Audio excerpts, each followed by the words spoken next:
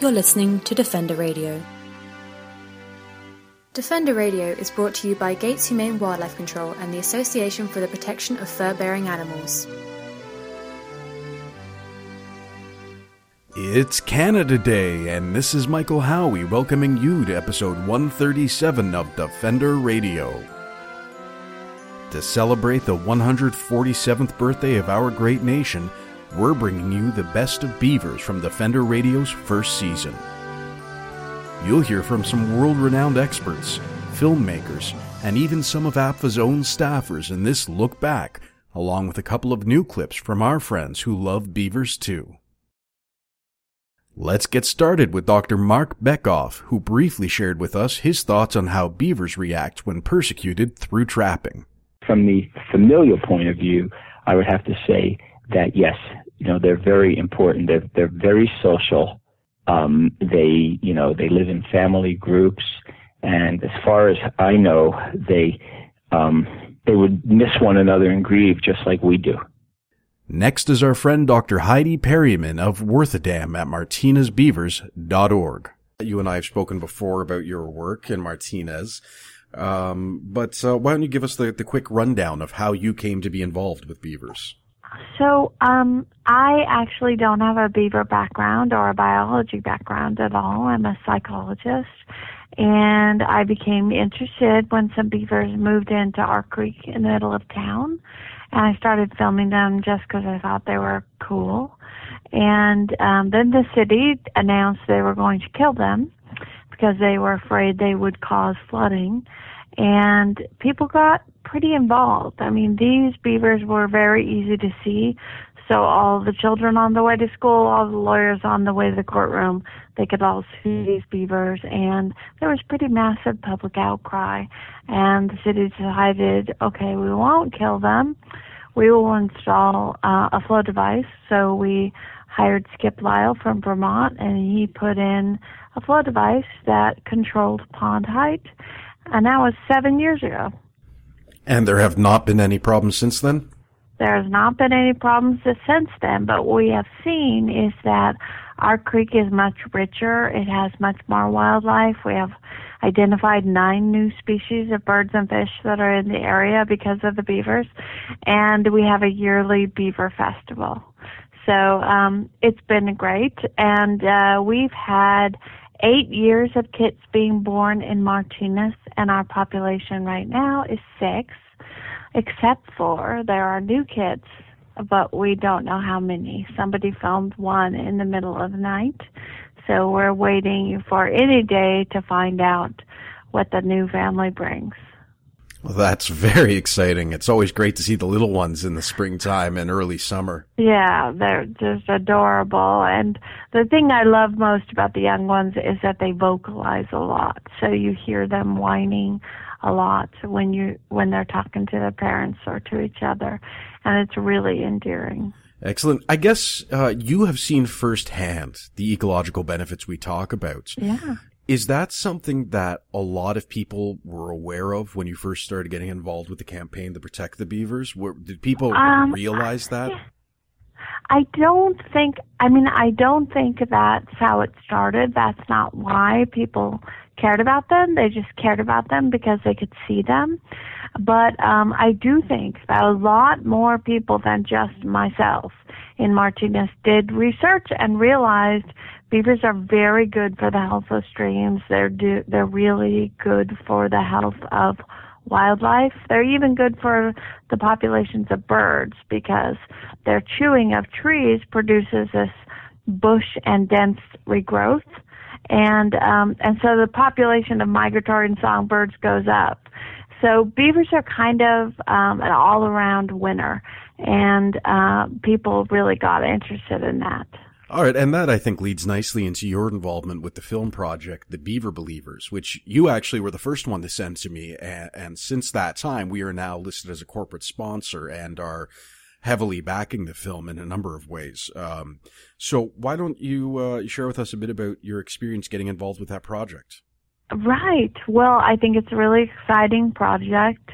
They are interested particularly in the way beavers can be a tool in restoring watersheds for getting through climate change, as it's going to happen, and pretty much governmentally not much is going to solve it.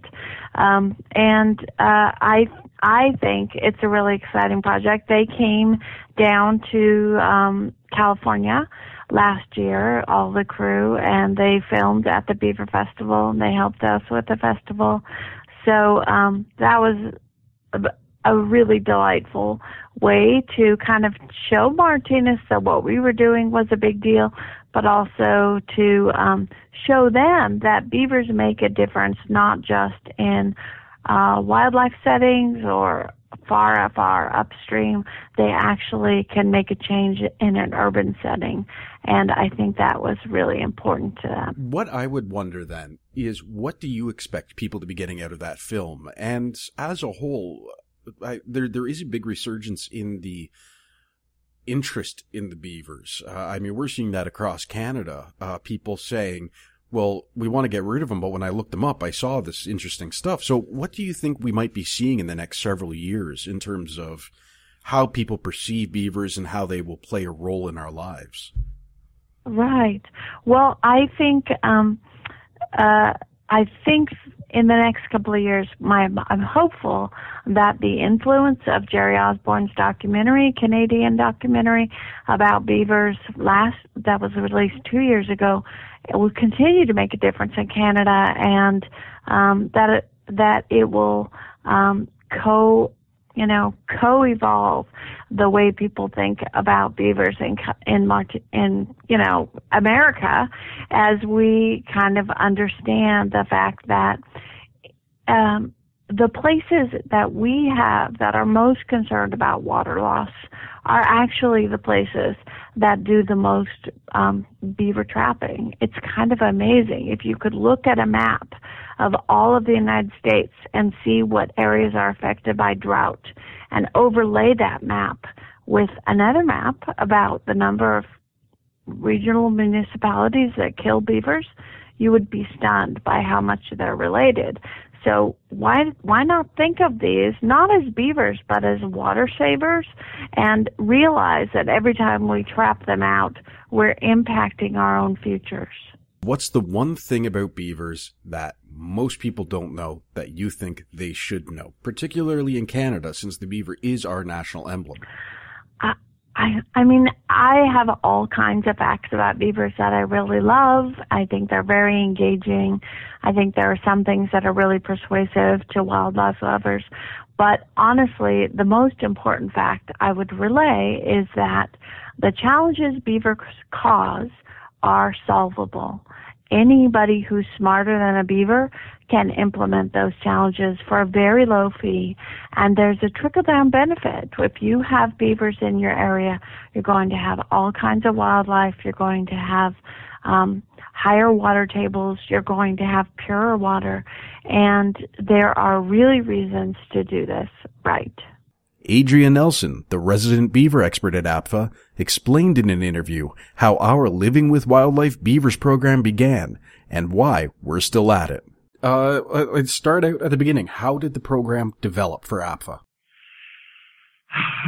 The program actually developed long before I was there. This program developed sort of back in the days of George and Bunty, when there was quite a few communities here locally that were trapping and killing beavers quite regularly. And obviously this sort of upset the association at the time. And they went out and started to look for alternatives. And there were some individuals out of the States that were doing these flow devices, these beaver deceivers and pond levelers and things like that. And, they started to promote those devices up here. Unfortunately, at the time, we weren't able to really get in and do these devices ourselves. So when I came on board, we started implementing these devices into communities here locally. And it just kind of caught on like wildfire. And we've been all across Canada now installing beaver flow devices. What kind of reaction has there been to the implementation of the devices? I mean, you go in, and I know a lot of people are kind of naysayers about the whole bits, but once they're actually in, what kind of reaction do you get? You know what? There's kind of a three-phase reaction that I get when I go into most municipalities. First, it's this, well, I don't see these things working. You don't understand our beavers here. You know, this is nothing more than a pipe and some fence. You know, I don't see this. And then as I'm building it and explaining it, I usually get well, I can see the logic behind this, but I don't see it working here. I don't see how this is going to work. And by the end of it, it's usually, you know, I think these could really do the trick. It's quite neat. And then I'll usually hear a year or two later. Sometimes I won't even hear. I'll, be wandering back through a municipality for another reason, and I'll see flow devices all over the place that they've just kind of constructed on their own, which is great. That's really the whole goal of the program, is to empower other people on how to build these so that they can do themselves, and they can save money and save our environment and save beavers at the same time. And can you give us the quick sort of overhead view of how all of these things work? Well, basically we have two devices sort of that we put in on a regular basis. We have what's called an exclusion fence and a pond leveler. The exclusion fence really is used in culverts and things like that, where we basically need to prevent the beaver from accessing the culvert. And it's more or less a glorified fence that goes in front of the culvert and keeps the beaver out. Now, there's some sort of technical things behind it that make it work, but it really is just a glorified fence. And with the pond leveler, it's really just a pipe that goes through the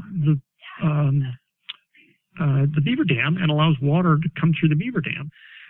Again, there's some little tricks that we use on these devices to keep the beavers from messing with them, but it really is nothing more than a pipe that allows water to flow through and a fence to keep beavers out from where we want them. Why don't we just relocate them? Why isn't that the first step that we take when dealing with these issues? Relocation isn't usually a great option.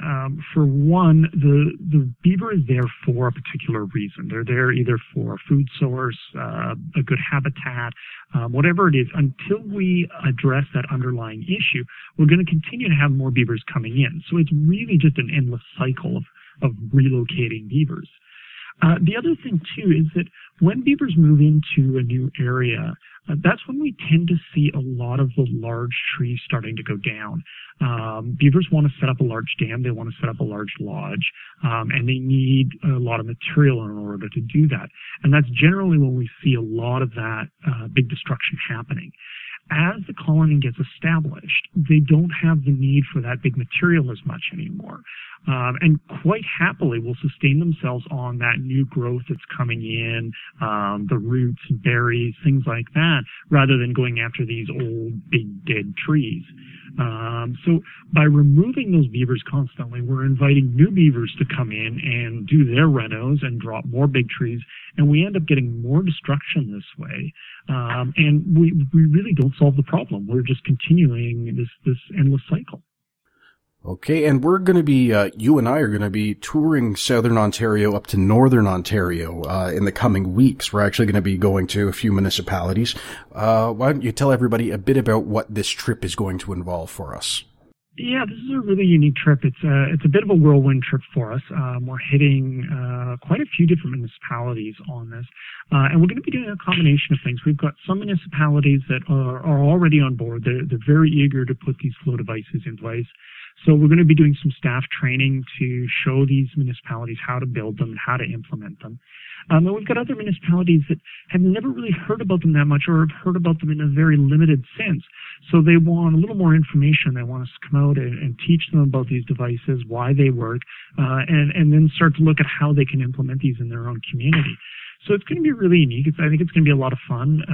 It's going to be a lot of work, but it's really neat to get out and be able to visit so many communities at once and be able to spread this message and provide real non-lethal alternatives that work. One of the things we often deal with, you and I both, is people saying, how can I get involved? Now, for something like this, it's going to be a lot of meetings and a lot of sort of site visits and things like that for you and I. So how can our volunteers and supporters and the listeners of this program get involved in our work on this beaver campaign? Well, obviously, we're always in need of support. We're always in need of financial support in order to get these campaigns running, to pay for materials, pay for travel expenses so that we can talk to these municipalities. But more so than that, too, we need to spread the word out to every community across Canada that there are these alternatives. And I think it's very important that people ask their city what their beaver management plan is. What do they do for beavers in their town?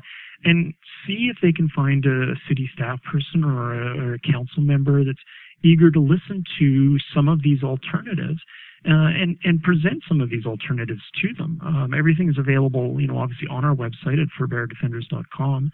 And they can present that material to their own city and see if we can get these devices in there. Find out more about our beaver campaign and how you can donate to help us at furbeardefenders.com. We'll be right back after these words from our sponsors. You're listening to Defender Radio. First, they tear a hole in your roof. Then they get in, destroying your insulation, chewing your electrical wiring. Raccoons and squirrels are eating away at your biggest investment, your home. I am Brad Gates of Gates Wildlife Control. Don't wait any longer. Call Gates Wildlife Control. We'll humanely get them out and keep them out. We will come to your house and provide you with a no-obligation free estimate. Please visit us at gateswildlifecontrol.com or call 416-750-9453. BearSmart.com is the most comprehensive resource on the web for all things bear. At BearSmart.com, we work hard to ensure people and bears safely and respectfully coexist. Join us as we give bears a voice at BearSmart.com.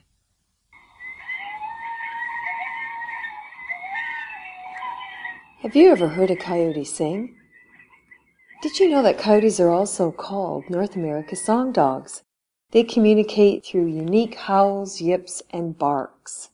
At Coyote Watch Canada, we're committed to fostering peaceful coexistence for communities and their wildlife neighbors by building compassionate wildlife communities, one community at a time. Please visit us at coyotewatchcanada.com for more information and tips about this amazing keystone species. Every year, dogs, cats, endangered species, and even people are caught in cruel leghold, conibear, and other body-gripping traps across Canada. Who will speak out for these innocent victims of an outdated industry? We will. I'm Leslie Fox, Executive Director of the Association for the Protection of Fur-Bearing Animals. With your support, we can bring an end to the needless and painful deaths of hundreds of thousands of animals. Become a member today at furbearerdefenders.com to find out how you can give hope for our fur-bearing friends.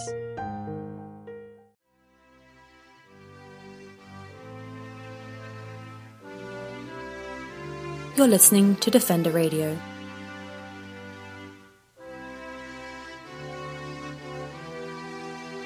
We're back celebrating Canada Day with the animal of our heritage, the beaver.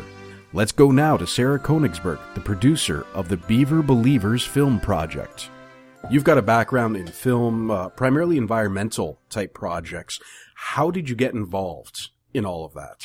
Okay, well, if we back up about 15 years, I actually came to Walla Walla for the first time to be a student at Whitman College. And I was an environmental studies and politics major, and very interested in the way that people perceive and engage in the environmental issues. So both the science of the issues, but even more than that, what makes people care, what makes people not care, what makes people get involved, what leads to change on the ground versus what lets a problem just get totally tied up in argumentation and knots. The Klamath Basin in Oregon, the big water crisis revolving around dams and the suckerfish was going on at that time. The arguments about whether or not to breach the 4 lower Snake River dams was going on at that time. The spotted owl controversy had just happened. And so my senior year, working on my thesis, wrapping everything up, and we started studying place-based collaboratives in the West, where basically disparate groups all had very strong opinions, didn't agree with each other, But something got so bad that they finally realized they had to come together and talk to each other. Maybe it was just that their hatred of the federal management agencies was so strong, they figured they had to get together and talk. But anyway, they would come together face to face and start listening to each other and actually engaging and hearing and sharing stories. And they would be able to come up with a lot of work and a lot of, effort, but they would come up with strategies to actually make a decision and then move forward. Oftentimes, it would be combining different groupings of knowledge, the scientific community's knowledge, the ranchers' knowledge, the Native Americans' knowledge, but they would actually get something done. And so this notion of storytelling, bringing people together, really captivated me. And kind of as an accident, just as one more filler class, I had taken a little history of cinema class that year, and something clicked, and I realized documentary film. What better way to combine the science, the policy, but also these really human narratives of why we care about land and place and our natural resources and our way of life. And I just decided, all right, that's what I want to do. And I've been working towards it ever since. Outstanding. And I guess something that I find very curious is someone with this environmental background. You decide to look at beavers, and this is something. Well, no, because a lot of people view beavers, even those in the scientific community, while there seems to be this one hemisphere that recognizes their importance as a keystone species, as nature's engineers, there's still a lot of people who think they're just a nuisance animal that needs to be managed. Mm-hmm. So how did you sort of get into looking at beavers as a project as a whole? Because this film is not just about one little issue. It seems to me to be a very large concept. Yeah. Well, okay, so again, we back up a bit. There's a program out of Whitman College called Semester in the West. And my professor back at the time, and my friend and colleague now, Phil Brick, he developed this program. It first ran in 2002.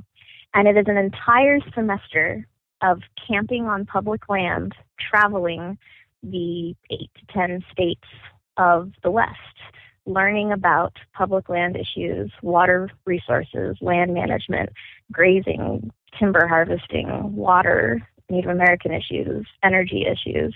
And the students start here in Walla Walla, Wallowa County in Oregon, and just sort of wiggle and flow their way all the way down, ending with work in the Colorado River Delta area down on the border. So this program runs every other year and has since 2002. And I then rejoined the program starting in 2008 to teach the students photography, and actually their final project is a podcast.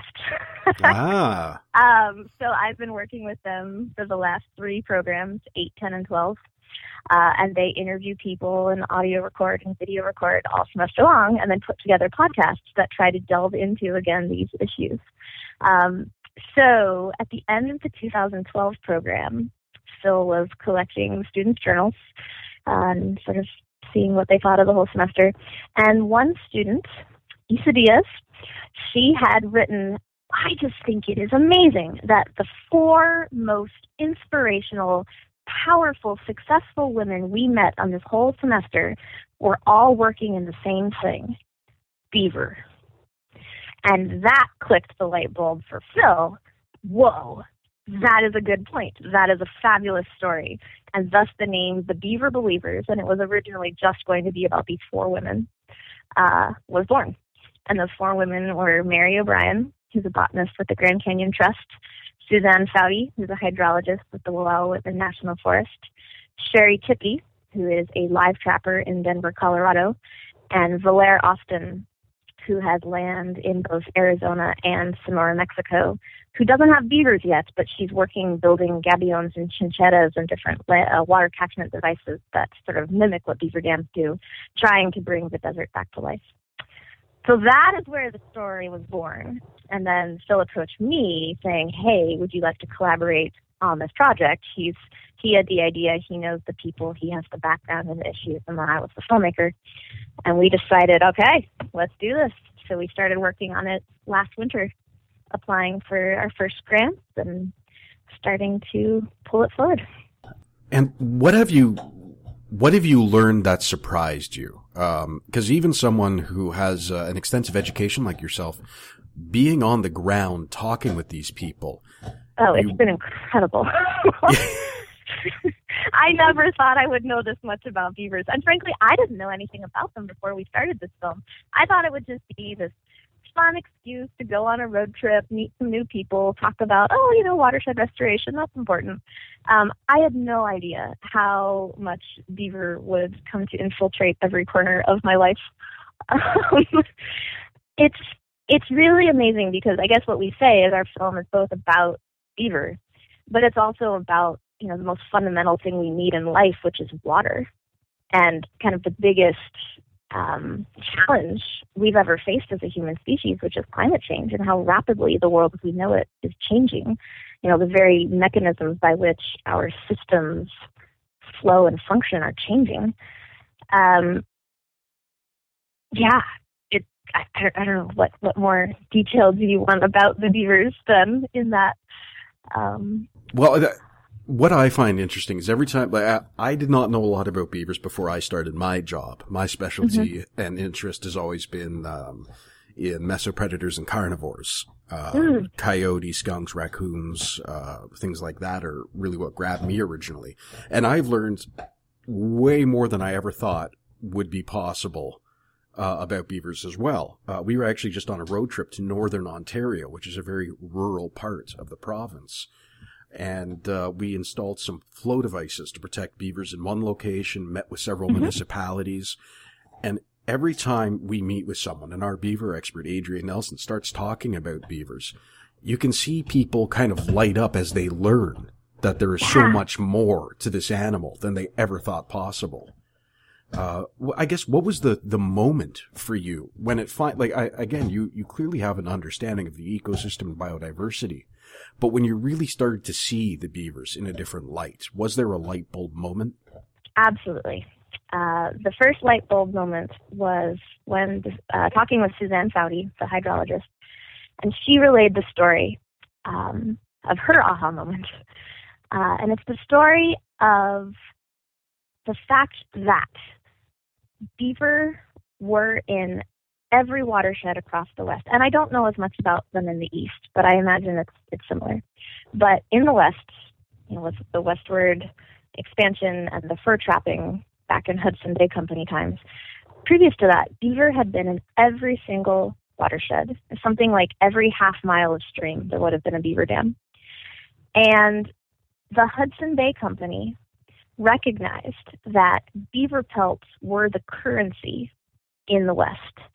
And so the French were coming in, Hudson Bay Company, America, this big fight over land and who's going to get the Northwest Territory. They sent out their trappers. It was basically the first act of ecological warfare. They said, beaver pelts are the currency, exterminate them. We want you to completely eradicate this species to make that land worthless, so that then we can get it. And there's trappers' journals where they're depicting that they're destroying those watersheds. Even at that time, they could see streams were starting to downcut, water was dropping underground, drying up, and they could just tell, we are destroying these ecosystems. So by the time, settlers come in, by the time we have cameras, by the time we start doing scientific documentation, our entire conception of what does a healthy stream look like. I mean, it had so drastically changed, we don't even know what a healthy stream looks like. So when we're doing all of this restoration and we're making all of these assumptions about what are healthy ecosystems, what are ecosystems that have function, forget aesthetic, but to have function, ecosystem function, we have altered it so drastically by removing beaver. We don't even know how many of our current problems are purely because of the loss of beaver. And so realizing it's not that we have some newfangled idea now of like, oh, let's drop in this critter and see what happens. It's basically like, oh my gosh, we have broken this system with our arrogance and our trapping. We have got to put that piece back for there to be any hope that these lands can get back into a circle of function that can sustain itself and not just continue to get drier and drier and have our streams down cut even further and, all of our wetlands disappear. So learning that was huge. It just dropped my jaw. It was one of those moments of realizing that we as a species have done such damage in such ignorance that we can't even fathom how huge it is. And that's what I really realized. Okay, yes, it's about beaver, but it's so much more. It's the perfect example of this idea that we can't just come in and pick and choose. Oh, I want this piece, but I don't want that piece. Like, no, everything evolved for tens of thousands of years since the last ice age with all of these pieces in place. Our only hope is to put as many of those pieces back and try to let these lands function again the way they evolved with all of those intricate relationships. What do you expect people will be able to take away from this film? I would imagine a lot of the people who are going to see it are going to be interested in the environment, in animal welfare, but you're also going to get a lot of people who just think it sounds interesting. What is your sort of dream result of this film being out there? Our dream result would be that people realize they can get involved and they can make a difference when it comes to climate change at the global level and watershed restoration at the local level. One of our big ideas from the beginning was to put climate change in a different kind of narrative frame. It's not, oh my gosh, it's so big and huge, it's so scary, we can only be talking about a global carbon tax and, CO2 emissions. It's bringing it to a level where people actually get inspired and excited to get involved and make a positive difference. And so that's where really the notion of thinking like a beaver is kind of our ending metaphor. If you think like a beaver, you're taking care of yourself. But in that very act of taking care of yourself, you're also trying to make the world better for everything else around you. You're being a positive presence in your community. You're giving back and you're helping other people and species out at the same time. And I think we're really seeing that with things like the resurgence in small farms, CSA, farmers markets, people getting interested in canning and knitting and building things and making things from scratch, this whole push towards local sustainable economies, neighbors helping each other out.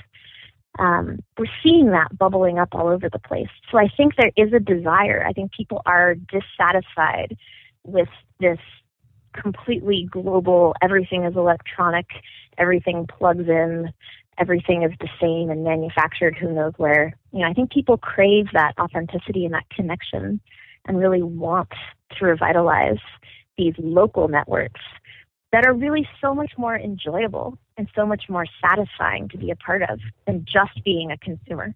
It's being a producer. It's giving back. It's knowing that you matter within your little system. You're not just another number of some consumer who's just worth their money. So I think that's really what we hope for. People realize they can join their watershed council. They can go plant some trees along the creek with a school group. They can get involved with a school garden. If there comes along a little beaver in their park downtown, they can jump in and say, no, you don't need to kill it. You can get a flow device and a beaver deceiver, and we can leave it here, and our kids can watch it, and we can all learn. Way over in Scotland, beavers were trapped into extinction nearly 300 years ago, but there's a project aimed at bringing them back. We spoke with Simon Jones from the Scottish Wildlife Trust. Tell me a bit about what happened to beavers in Scotland, like from a historical perspective. Where did they all go? Okay, well, like many places, certainly in Europe, beavers were hunted to extinction here, we believe about 300, 400 years ago. Last real good evidence of beavers come from fur trading records in the Loch Ness area in the 16th century, where we know beaver furs were being traded with the Low Countries in Europe for hat-making purposes. And it was really, in some ways, the extinction of the animal in Europe led to the movement in North America to go and exploit the resource over there because there was so little of it left across in Europe. But we believe that probably the northern parts of Certainly Britain, certainly Scotland had some of the last populations of beavers, but they were pretty much gone as a widespread species by the Middle Ages in most of Britin. There are a few places where the evidence suggests they might have lingered, but there certainly weren't anything in any big numbers. So gone for a good 300, 400 years, which from a cultural perspective is obviously quite a long time in terms of, way beyond people's, generations of people to be able to remember them. Although there is some evidence in the Gaelic-speaking parts of West Scotland, there are still, a Gaelic name for beaver and some place names, etc. So maybe it existed in some point in historic memory, but pretty much for the vast majority of the population has been gone for years. And it's a great surprise to many people that beavers were ever native here in the first place. Well, and I guess that leads to the obvious next question of why was it decided to try reintroducing them? Well, I think it's been done in many places in Europe already over the past 30 or 40 years. And I think maybe in some respect it started with the idea is it possible to restore a native species? But increasingly the rationale behind beaver reintroduction here is about what beavers do. It's about the fact that, it's the potential for a wetland ecosystem restoration project, and this is an animal that does it, as an ecosystem engineer, keystone species, etc. So I'd say, you go back long enough, probably in Scotland, we'll probably go back 15, 20 years where the first discussions really started in terms of could we consider bringing the beaver back to Scotland? And for a long time, this was madness even talking about this. But as more countries have done it in Europe and populations have grown and people have learned to live with beavers again, where it'll be, I'm sure, very common for you and for everybody through Canada and parts of the States as to what it's like to live with beaver populations. There's a lot of misinterpretation and factoids here about what beavers will do. Many people think that beavers eat fish and all sorts of bizarre stuff. So a long time scale of trying to address some of the simple questions about beavers, but accepting that, there are going to be challenges with living this animal again. Will require management on occasion, and therefore we've got to be prepared to intervene if long-term the beaver population lives alongside a human population in Scotland again, let alone in more built-up parts of the UK, further south down in England, etc. So it's been quite a big journey here, really, and the Scottish Beaver Trial has been the first ever formal reintroduction of the mammal anywhere in the UK. I mean, it's really been quite a big deal in conservation terms. It's a lot of public attention has been focused on it, but also in some ways it is a good illustration of I wouldn't call it conflict, but land use and land ownership is changing markedly here in the UK and in Scotland in terms of rural areas. As farming stock levels decline in the north and west of Britain, who owns the land and what happens to that land has become quite a politically charged subject. So the idea of bringing in a species as well that's capable of changing landscapes is pretty much guaranteed to draw an opinion either way from we're involved in that, So it's as much about what the whole thing represents as to what it really means on the ground as well. Well, and the project, I understand, has been on the go for 5 years now, I think. What kind of results have you been seeing? Well, the project here is a sort of a 7-year process, of which a year was all about introduction and getting things lined up and local community consultation, and a 5-year sort of field monitoring trial where the animals are out on the ground and you look at how they're doing and their effects. And then we've just finished that 5 years. So basically last week was the end of that 5 years. And then over the next 12 months, all the data and analysis will be looked at and boiled down, and all the reports will be written and condensed into a final report, which will be given to the Scottish Government in May next year. and that's been done independendly, that reporting by the government agency here, which is called Scottish Natural Heritage.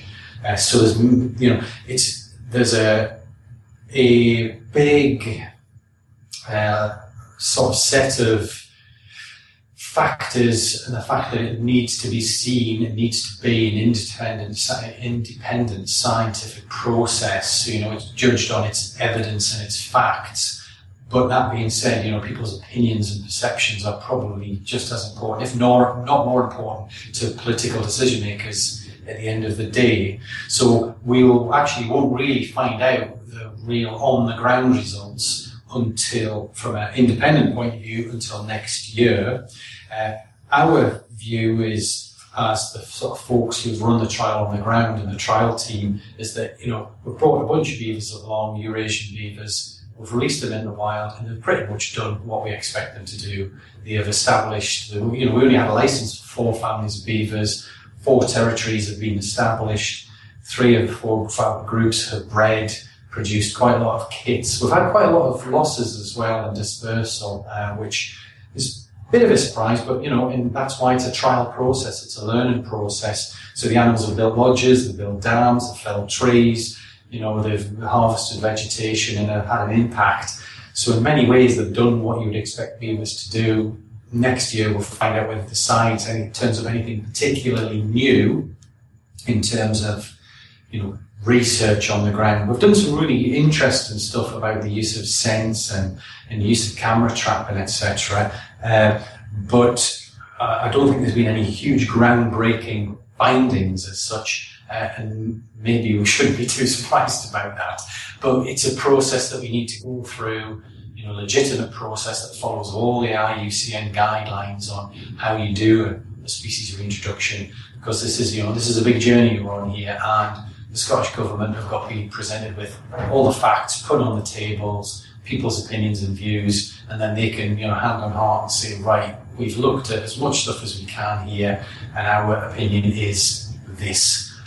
Whatever it will be, we understand the decision will probably be announced at some point at towards the end of 2015 yet, so we've probably still got another nearly 18 months left to go before we know where things really go on the ground.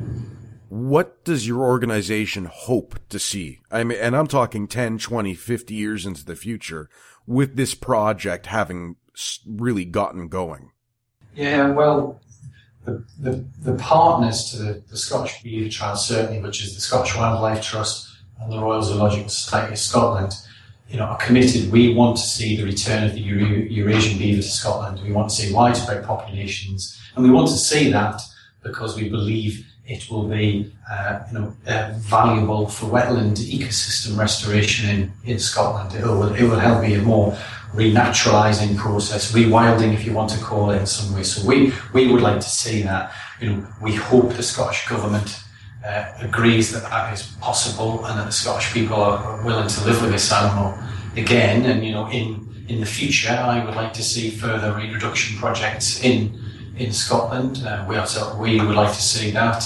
With healthy, thriving beaver populations, albeit beaver populations that we will need to manage, admittedly, but that is good enough reason that we can return a once native species back here. It will have major impact from ecosystem and biodiversity benefits, and that's what our job is. That's what we're about. We view the beaver as a tool that would help us be able to do that. So that's strength to our arm. That's what we're hoping to do.